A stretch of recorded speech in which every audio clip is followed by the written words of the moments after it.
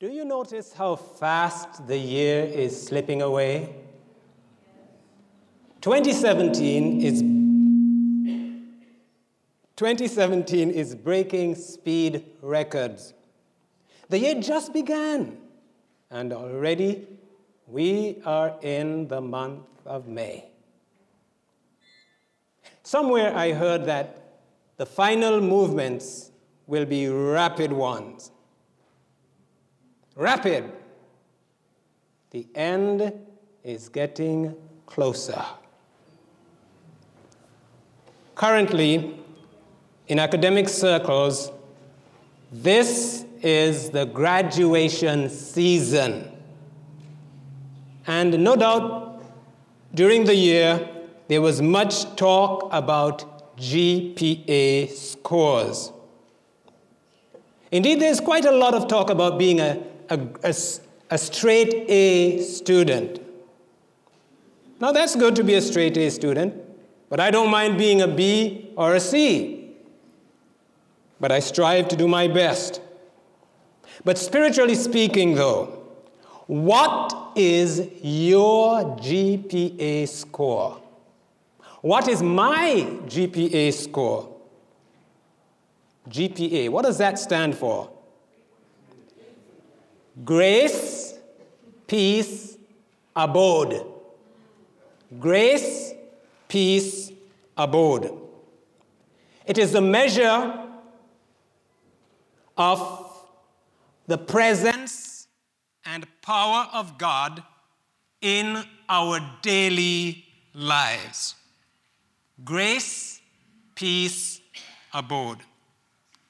The Apostle Paul, in almost all of his books, greeted his friends with the grace and peace, or grace and peace to you from God our Father and the Lord Jesus Christ. So it's the grace, peace, abode, the GPA. I want to have a good GPA score spiritually. Do you?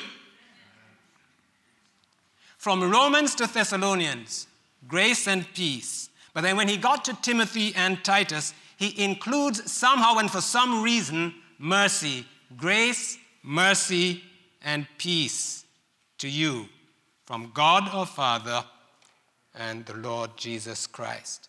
And then when he got to Philemon, or some people say Philemon, he returns to the greeting, grace and peace to you. Do we need grace? Yes. Do we need peace? Yes. So at this time, I invite you to bow your heads as I seek God's face. Father God, you're a God of mercy. In fact, you're the God of all grace. And you desire your people to be full of peace. But you did say in the world you'll have tribulation. Be of good courage. I have overcome the world. You're the King of peace, the Prince of Peace, the glorious Lord our Savior. Visit us now in your mercy to the presence of your Spirit. In Jesus' name we ask. Amen. Countdown to showdown. Overcoming joint distress. Countdown to showdown. Overcoming joint distress. Today's presentation is another in the ongoing series on overcoming. As we consider the topic at hand, we might say that there is a simple or simplistic definition for overcoming. It could be simply these two words, crossing over. Crossing over. You know, as individuals, we tend to process things somewhat differently. So, someone may agree or fail to agree that overcoming is essentially a progression, which by nature involves movement. There is a flow, and that flow may be easily detected or scarcely noticed, be hardly noticeable. Overcoming, crossing over. In believing that overcoming is a progression, we draw inspiration from Proverbs 4:18, which says, "The path of the just is as a shining light that shines more and more unto the perfect day." That is overcoming, shining more and more unto the perfect day. It is a progression, it's movement from one spot to another spot. It might be noticeable, it might not be readily noticeable. So settled on that. That fact that overcoming is a progression, overcoming is crossing over. Let's consider 2 points. Point number 1. Overcoming is all about gaining victory over death, eternal death. I repeat, overcoming in the spiritual sense is all about gaining victory over death, the second death. For Revelation says, "He or the one who overcomes will not be hurt by the second death." In other words, overcoming is about living now to live again. Living now to live again. Living now to cross over. My good friend, I haven't met him personally, I've seen him on TV. In fact, I did see him here when he came to Reading, Ravi Zacharias. He puts it this way: life is not continuous apart from God. So as we live the God life now, we will cross over and live again. Living now to live again. Righteousness, point number 2, righteousness must be modeled. Did you hear that? Righteousness must be modeled. Righteousness is right doing. Right doing is obedience. Obedience, therefore, must be modeled. So we have those 2 points. Let's note that God is righteous. He exudes righteousness. He is true, thoroughly true to his nature. In this sense, therefore, we may say that God models righteousness.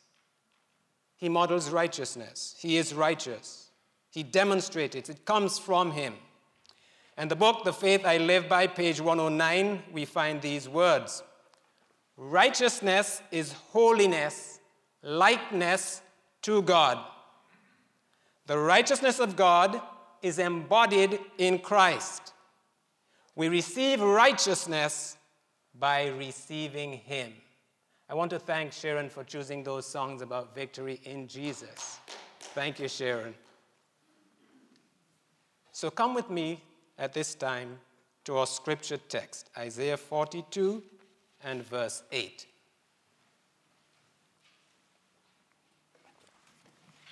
Isaiah 42, 8.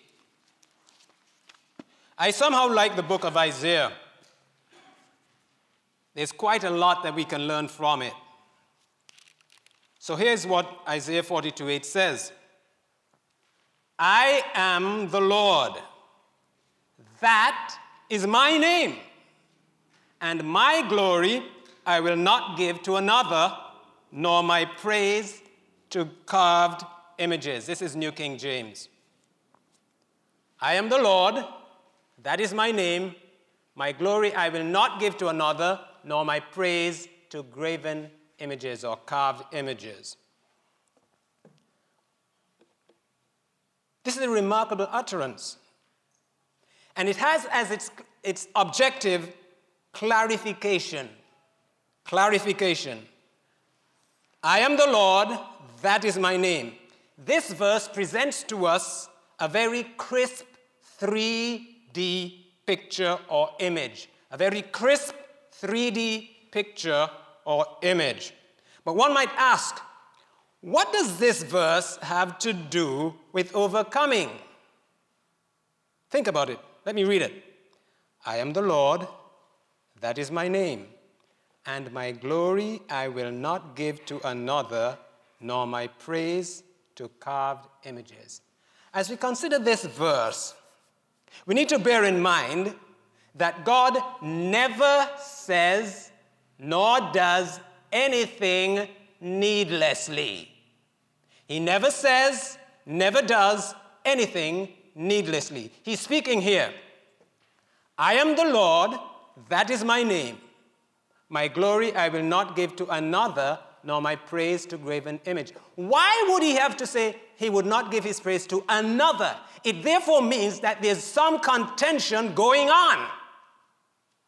What is the contention? My friend Alan, he likes this. He talks about the great controversy. In the Bible, the great controversy is the central theme. I agree. It's the central theme. And talk to Alan about it. He has even written about that. He's approachable. You can, Alan, they can talk to you, right? Once in a while. Once in a while. Okay, so he says, I am the Lord, that is my name. My glory I will not give to another, nor my praise to graven images. There's more than a hint of the great controversy here. It's the conflict that has been going on for a long time. And one day this conflict is going to come to an end. Amen. But what is the 3D picture that we have? I am the Lord, declaration. That is my name, demarcation. My glory I will not give to another, nor my praise to graven images, determination. So we have declaration, demarcation, and determination. I like what it says in the Spanish and the French versions. I am the Lord. For Lord, the definition of the rendition is the eternal one. So here when God says, I am the Lord, he's saying in essence, I am the one who has been living forever, forever, forever, forever, and there's none beside me. I am the Lord. So in essence, since he was there first, and that he was always there, he is prime reality. That's foundational. Prime reality. Without him was not anything made that was made. Everything, everyone is dependent on this God. So he can say with authority, I am the Lord. Now, having said that, having declared, I am the Lord, he wants to make something perfectly clear. Demarcation. That is my name. The French renders it this way. It is there, my name. C'est là, mon nom. It is there, pointing then to a line. So it's, as it were, a line in the sand that no one can dare cross. You might try, but you're not going to do it. And that's what happened. That's why the enemy was cast out of heaven. He tried, but he couldn't cross the line. He had to get out. But he brought the conflict down to us. And it's raging. I am the Lord. That is my name. My glory I will not give to another, nor my praise to graven images. Determination. It's not going to happen.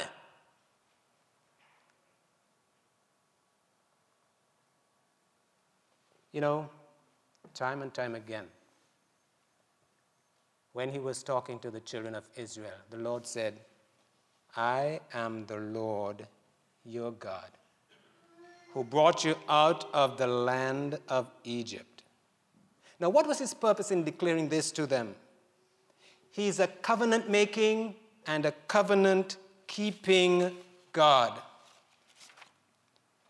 Oh, how he delights in fellowship. Not because he's lonely, but because he wants to share his essence, his being, his life. And that's the type of God he is. He wants us to have a relationship with him. He wants to say to us, I am the Lord your God. I love you.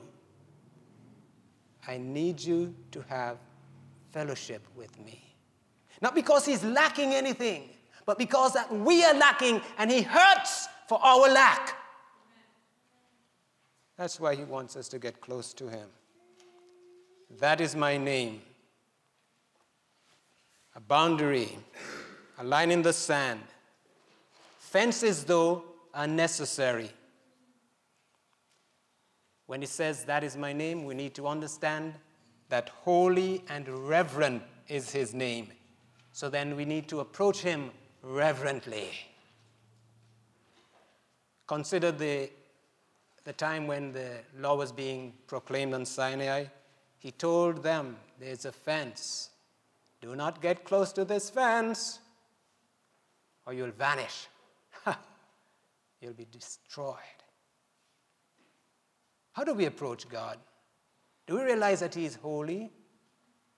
Do we realize that we are feeble, mortal men? My glory I will not give to another, my praise to graven images. This is God's GPA. Glory, praise, account. This account is going to stay intact. My glory I will not give to another, nor my praise to graven image. It tells of a definite commitment to the cause, the task at hand. So when he says, I am the Lord, that's prime reality. That is my name. Present reality. My glory I will not give to another. Enduring or perpetual reality. He is a God who never changes. What is the purpose of this verse? It is telling us that overcoming is possible if we recognize who God is. Overcoming is possible if we recognize who God is. I said that to say this. He will never fail. He will never fail. If we are going to overcome, we need to know whose side to be on. We need to know which side wins in this great controversy. And knowing is not all. We have to align ourselves with the winning side. Countdown to showdown. Friends, graduation day is coming, and we need to study to show ourselves approved unto God.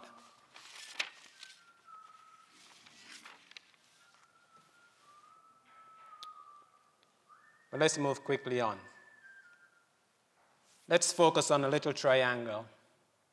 Do we have the triangle up? Triangle? Thank you. Let's look at that.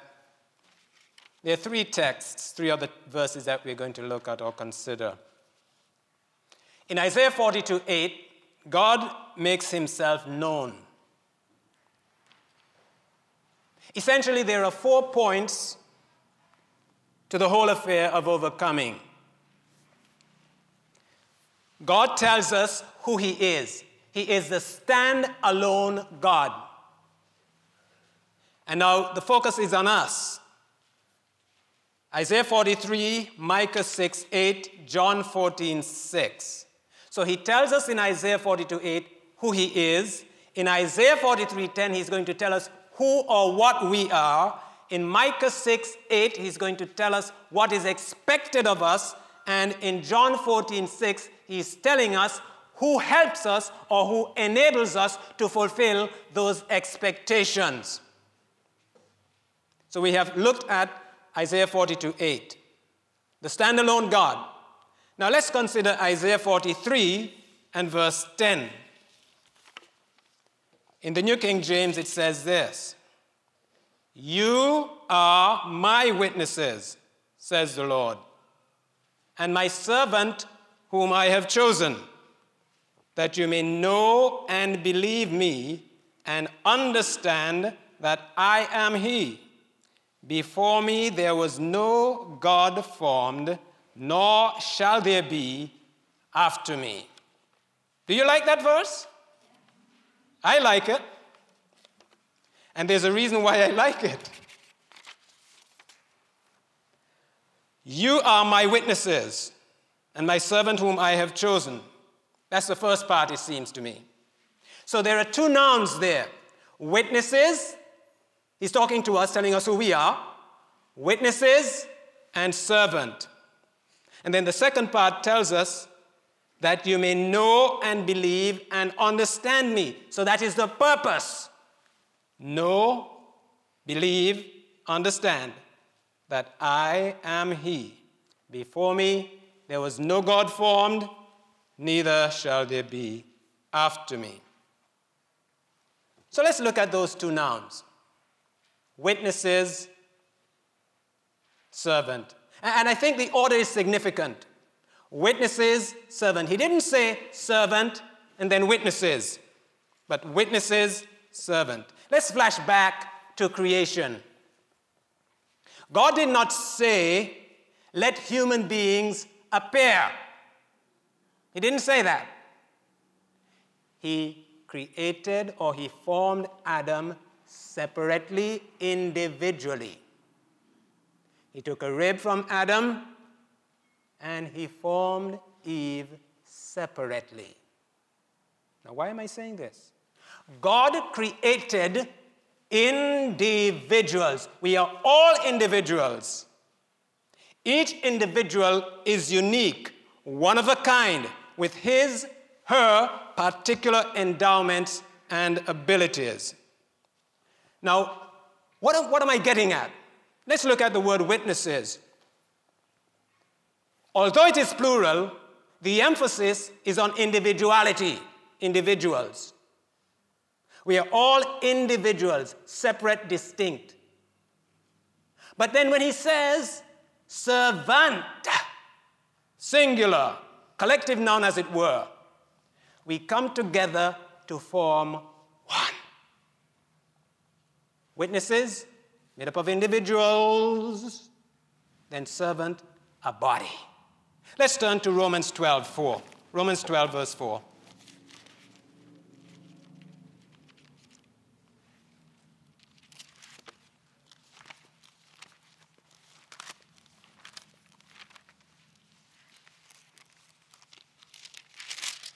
Here's what Paul said.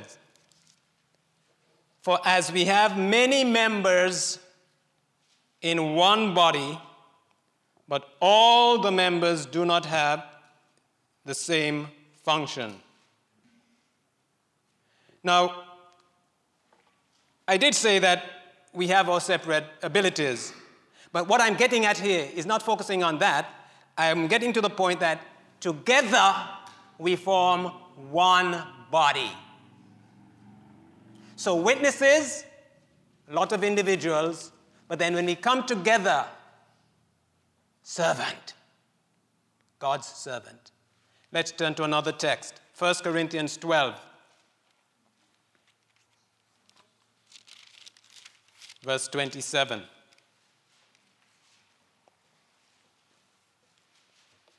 1 Corinthians 12, 27. Now you are the body of Christ and members individually. Everyone is important. Individuals, members, and then you have the body. Let's bring that down to us. We're individual members, but we are in the one church. Christ is the head of the church. And since he is the head, we better stay connected. Amen. If you lose the head, the body goes bye-bye. So, you are my witnesses and my servant whom I have chosen. Now, what's the other part? What's the objective of this? It is telling us his desire when he says, that you may know. That introduces desire, or purpose, that you may know, believe, understand. These three words are verbs. They are aspects of conscious mental activity. Conscious mental activity. Know, believe, understand. Know. There's information. There's knowledge. There's a body of knowledge. What body of knowledge tells us about God? The Scriptures, the Bible. The Scriptures are able to make us wise unto salvation. So God desires us to know what the Bible says. John 17:3. This is life eternal, that they might know thee, the only true God, and Jesus Christ, whom thou hast sent. So it is essential that we know what the Bible says. The Bible reveals to us God and his plan of redemption. We need to know the plan of redemption. If we are going to overcome, we need to know what it's all about. That you may know. Know the doctrines, know the teachings, but that's not all. So here's the progression. Know. The next step, believe. But before I come to believe, here's a comment.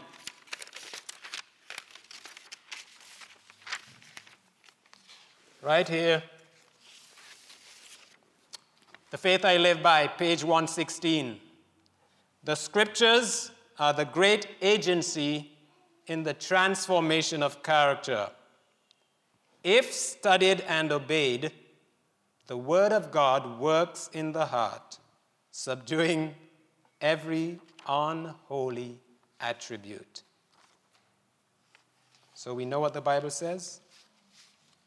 It's important that we know. Believe. Romans 10:17. Faith comes by hearing, and hearing by the Word of God. So it's not enough to know. We must believe. Faith, it's accepting what the Bible says to be true. And then understand. Have a settled conviction. Settled conviction. Standing on the Word of God.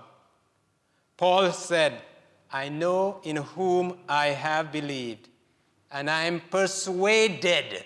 So that's the conviction. And then Job 2 in the Old Testament said, I know that my Redeemer lives, and in my flesh I will see him. So he says, I want you to know me. I want you to believe me. I want you to understand that I am he. I am the stand-alone God, the true God, the only true God. And he emphasizes this that was mentioned in 42:8 of Isaiah.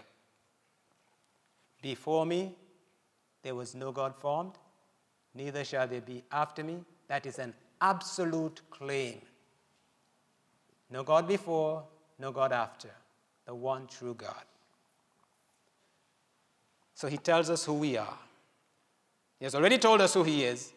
We are his witnesses. We are his servant. He wants us to have that connection with him, to identify with him. Know that I am he. That's it. He wants us to identify, to connect. Then he says, before me, there was no God formed. And there isn't going to be one after me because I'm going to be here all the time. No one can throw me out and establish his own. He tells us who he is. He tells us who and what we are. He tells us what is expected of us. Micah 6:8. Micah chapter 6, verse 8. He has shown you, O man, what is good. And what does the Lord require of you but to do justly, to love mercy, and to walk humbly with thy God? So here again we have three verbs. Do, love, walk. But before those verbs, we had this. He has shown you, O man. Remember we said that righteousness has to be modeled. So in saying that he has shown you, it means that he has modeled what he expects us to do.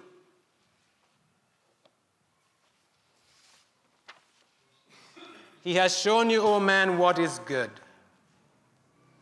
What does the Lord require? Require expectation. You expect, you anticipate, you're looking forward to some kind of result. And that's what God is doing. He's looking for results from us. How are we going to accomplish these things? With his strength. Not by might, nor by power, but by my Spirit. To overcome, we must be aligned to the right side. We must have the Holy Spirit within us, guiding and directing us. We must be dependent on the one true God. Luke 4:18 tells us how Jesus modeled righteousness. Submission to God is the only path to success. Let me repeat. Submission to God is the only path to success. What does the Lord require of thee? Do justly, love mercy, walk humbly with thy God. And then John 14:6. Who is going to enable us to accomplish those things, to fulfill the expectations? Jesus said, I am the way, the truth, and the life. And he doesn't stop there. No man comes to the Father except by me. Absolute claim. I am the way, the truth, and the life. No man comes to the Father except by me. We all need Jesus. He is the central figure in all of Scripture. He is the supreme object of attention, affection, and adoration. For the entire Bible testifies of him. Jesus is our only hope. Jesus is our only hope. Amen. My Jesus, I love thee. I know thou art mine. For thee all the follies of sin I resign. We overcome through Jesus. God tells us who he is. He tells us who we are. He tells us what is expected of us. And he tells us who helps us or enables us to overcome and gain eternal life. Countdown to showdown. Overcoming joint distress. Countdown to showdown? Yes. We are living in a time when Satan is working with all his power to discourage and defeat those who are laboring in God's service. This is the crisis hour of the world. Soon it will be the crisis minute, and thereafter the crisis moment. Countdown to showdown. Things are building up for the breakdown. Great Controversy 6:22 says, those who exercise but little faith now are in the greatest danger of falling under the power of satanic delusions and the decree to compel the conscience. We should now acquaint ourselves with God by proving his promises. We must take time to pray. We're going to overcome. We have to pray. Consider Jesus in Gethsemane. He needed to overcome. There was a lot of distress. He was pressed down with the sins, the weight of our sins. And he prayed, he agonized with his father. If it is possible, take this cup. Nevertheless, not my will, but your will be done. In the remaining minutes, we are going to focus on an Old Testament narrative which presents us a tremendous bucketful of hope. It is found in the book of Judges, Judges chapter 6 to chapter 8. But we're not going to read each verse. In fact, we may not even read the verse, but we'll just talk briefly. Because the writer of Hebrews says, "What more shall I say? For time would fail me." So there's so much that can be said, and we can't say it all. So we'll focus on a few things. This narrative talks about Gideon. Gideon, who lived in Ophrah. Now, Ophrah, they tell me, is 6 miles west of Shechem. Now, some people say northwest, some say southwest. I just say west. And 16 miles north of Jericho. Now, it doesn't matter where you are, where you live. God knows where you are and who you are. And so he saw Gideon, and he was looking for a man to fill a mission. So Gideon, it was that fellow. He lived in Ophrah. According to Hitchcock's Bible Names Dictionary, Ophrah means, or one of the meanings, is dust. You recall what the Bible says? God made man from the dust of the earth. So here, as it were, he was going to do something new, something special with a man from the place of dust. Now, Gideon was an Abizrite. What does that mean? He was a descendant of Abiezer. And Abiezer was the eldest son of Gilead. So here we have a picture. Gideon, from the place of dust, an Abizrite, and a descendant of Abiezer, who himself, Abiezer, was the eldest son of Gilead. Do you notice something here? Israel was distressed, severely distressed. God had told them who he was. I am the Lord your God who brought you out of the land of Egypt. He told them who they were, a peculiar or special treasure, a kingdom of priests. He told them what was expected of them. Love and serve God with all your heart. Obey his charge, his statutes, his judgments, his commandments. He told them that if they obeyed, he would be their defense. He would help them in their situation. In fact, no man would be able to stand against them. So just as he said, who he is, who we are, what he expects of us, and how we are going to fulfill those expectations. He said it to Israel. But something happened. Something went wrong. They turned away from him. And when we turn away from God, what follows? Trouble, disaster. So here they were distressed. Gideon was threshing wheat in a wine press. Why was he doing this? Because he was hiding. In fact, the children of Israel had to hide in caves, dens, and strongholds in the mountain. Why? Because there was joint distress.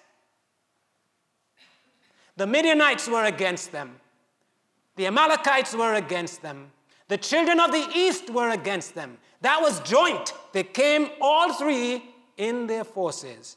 In fact, the Bible says as grasshoppers or locusts. They swarmed in. And whenever Israel prepared or planted something, they would wait till it was harvest time. They came and they grabbed it, and away they went with it. The Israelites had no food. And that happened for 7 long years. They were distressed. Was God interested in them? Yes, he was. Was he looking out for them? Yes, he was. But here they were, worshiping idols. When God had said, my glory I will not give to another, nor my praise to graven or carved images. And they were doing the same thing that he said not to do. They were worshiping Baal. In fact, Gideon's father had an altar to Baal. So there was Gideon, threshing wheat. And all of a sudden, the angel of the Lord appeared unto him under a tree. Now, in the Bible, it says a terebinth tree. Do you know what kind of tree that is? You want to venture a guess? Huh? Oak. An oak tree, yeah, terebinth. So the angel came, sat under the tree, and, hi!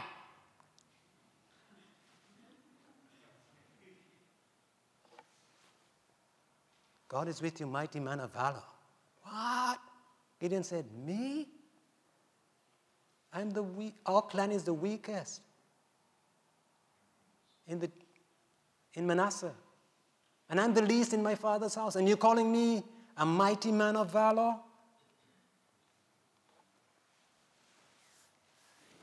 He was scared. It was a face-to-face encounter. But the angel had a message for him. Things are going to be better. You are going to deliver Israel from the Midianites as one man. But he wanted to know for sure. He wanted to know, he wanted to believe, and he wanted to understand. He wanted to know, wanted to believe, wanted to understand. So he said, show me a sign. Wait here. I'm going to go, and when I come back, I'm going to have something. So he went. I don't know how long he took. He prepared a goat. He prepared unleavened bread, and he made a broth. And he came back, and thankfully the angel said, I'll stay right here. And the angel stayed right there. So when he got back, the angel said, put the meat and the bread here on this rock. He said, pour out the broth. I don't know if he poured the broth on the bread and the meat, but he said, pour it out. And he obeyed. Then the angel touched the meat and the unleavened bread, and fire came from the rock. And then the angel went, disappeared. That night, the angel spoke to him. The angel of the Lord spoke to him. He didn't say whether he came back or he did it, how he did it, but he spoke to him. This is in chapter 6. And he gave him instructions. You need to get rid of that altar of Baal. Tear it down. Get your father's young bull, 2-year-old bull. You're going to sacrifice that. Break down the wooden stuff. Sacrifice this on the altar, a new altar that you'll make for me. Now, what's the connection here? Are we distressed because we have idols that we are worshiping? To overcome, we have to break those down.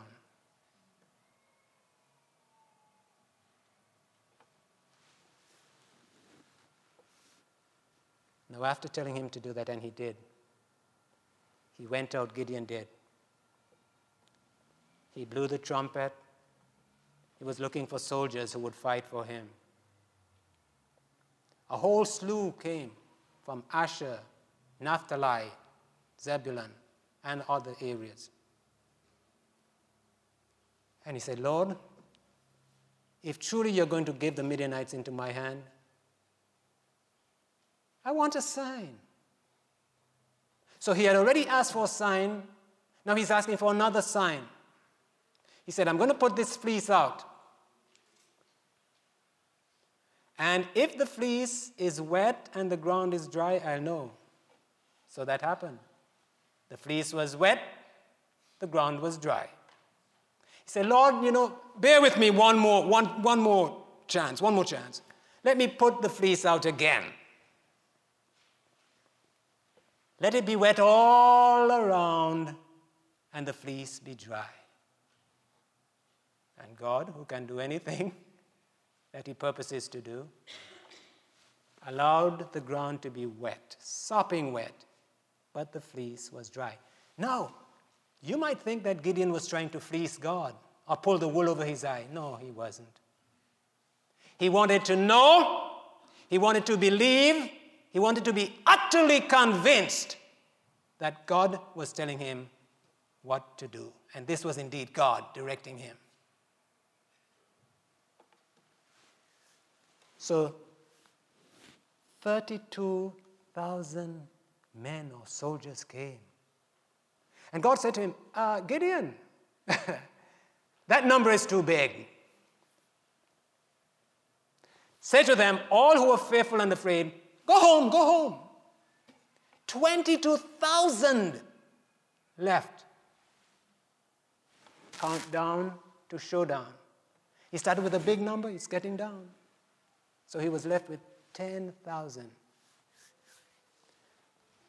Gideon, that number is still too big. What? Look at the hosts against us, the Midianites, the Amalekites, the children of the east. What are we going to do? So few against all that many. Still too many. I'm going to test them for you. Take them down to the water. And by this sign you'll know, you set this group aside, set that group aside. There are those who are going to lap like a dog, put them in one camp. There are those who are going to get down on their knees and fill their thirst, quench their thirst. Put those aside. The number that lapped like a dog ended up being 300. And those were the ones that God was going to use to give victory to Israel.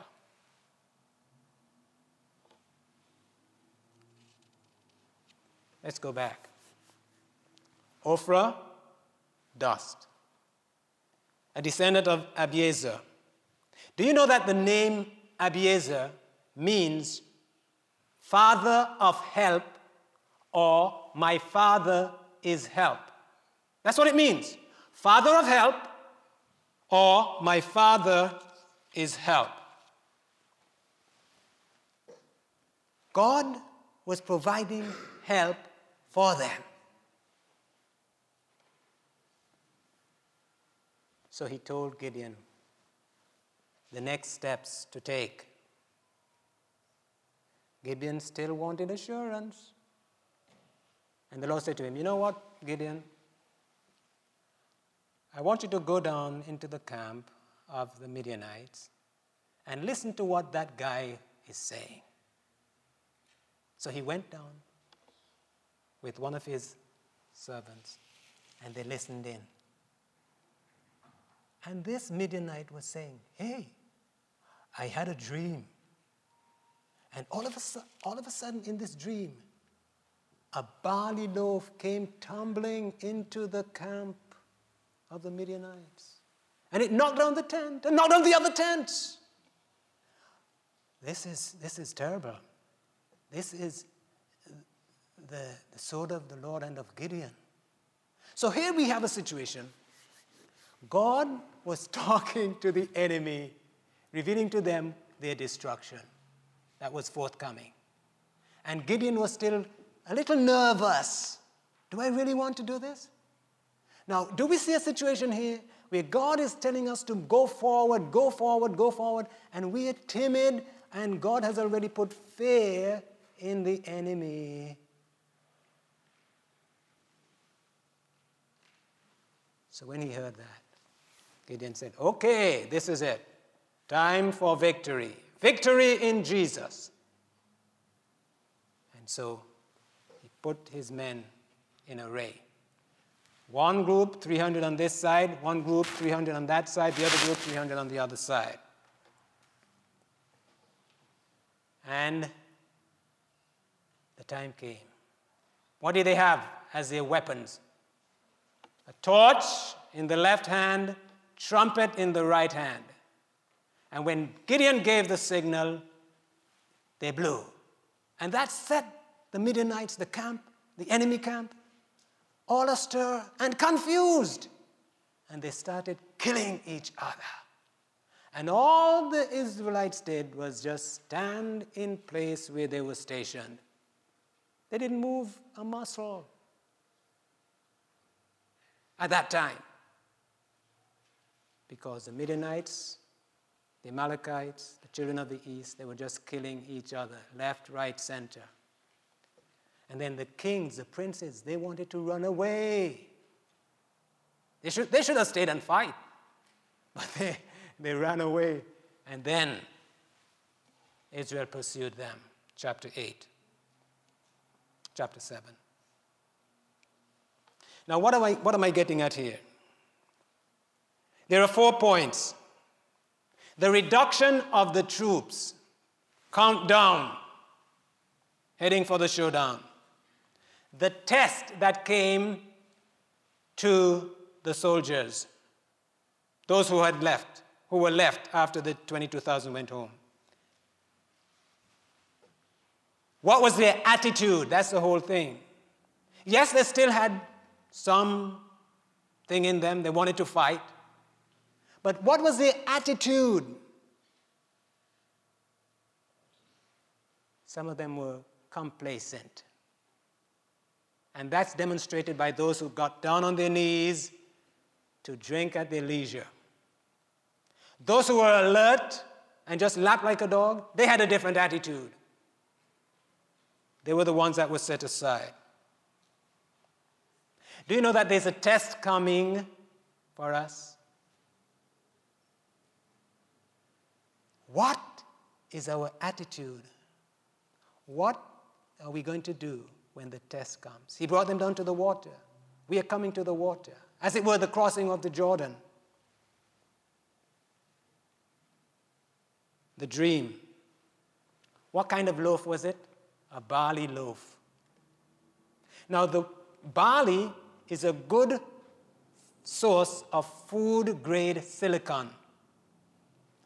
Remember I said that Gideon was still nervous.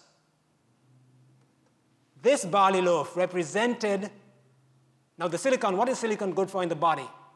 It helps to build your teeth, your bones, your skeleton. He needed some bone to him, structure, fortitude, represented by the barley loaf rolling into the camp to destroy the camp.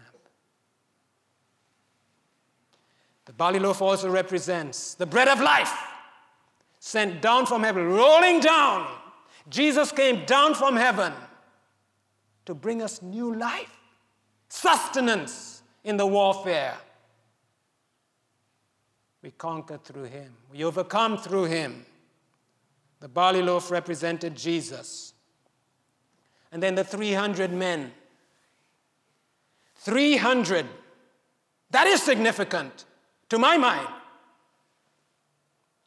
Jesus said, I am the way, the truth, and the life. 3. Way, truth, life. One group of 100 men, another 100, another 100. Each one represented the way, truth, life. 100% the way, 100% the truth, 100% new life. Jesus. We gain the victory only through Jesus.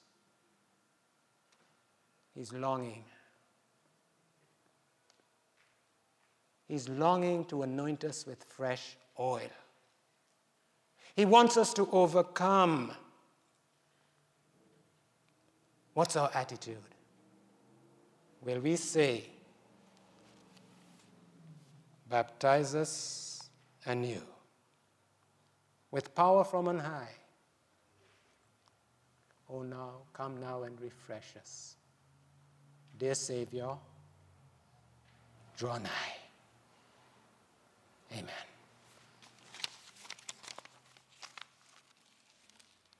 We'll stand and sing 258.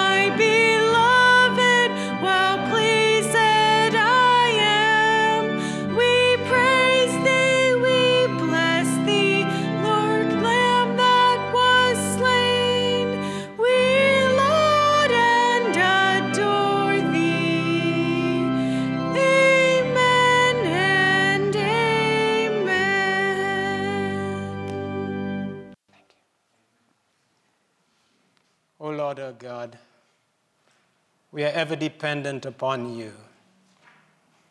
It is not by might nor by power, but by my Spirit, says the Lord. You long to anoint us with fresh oil. You want us to be saved eternally in your kingdom. You want us to live now, to live again. Thank you for the hope we have, for Christ in us is indeed the hope of glory. Blessed be the Lord God, our Savior. In Jesus' name, amen.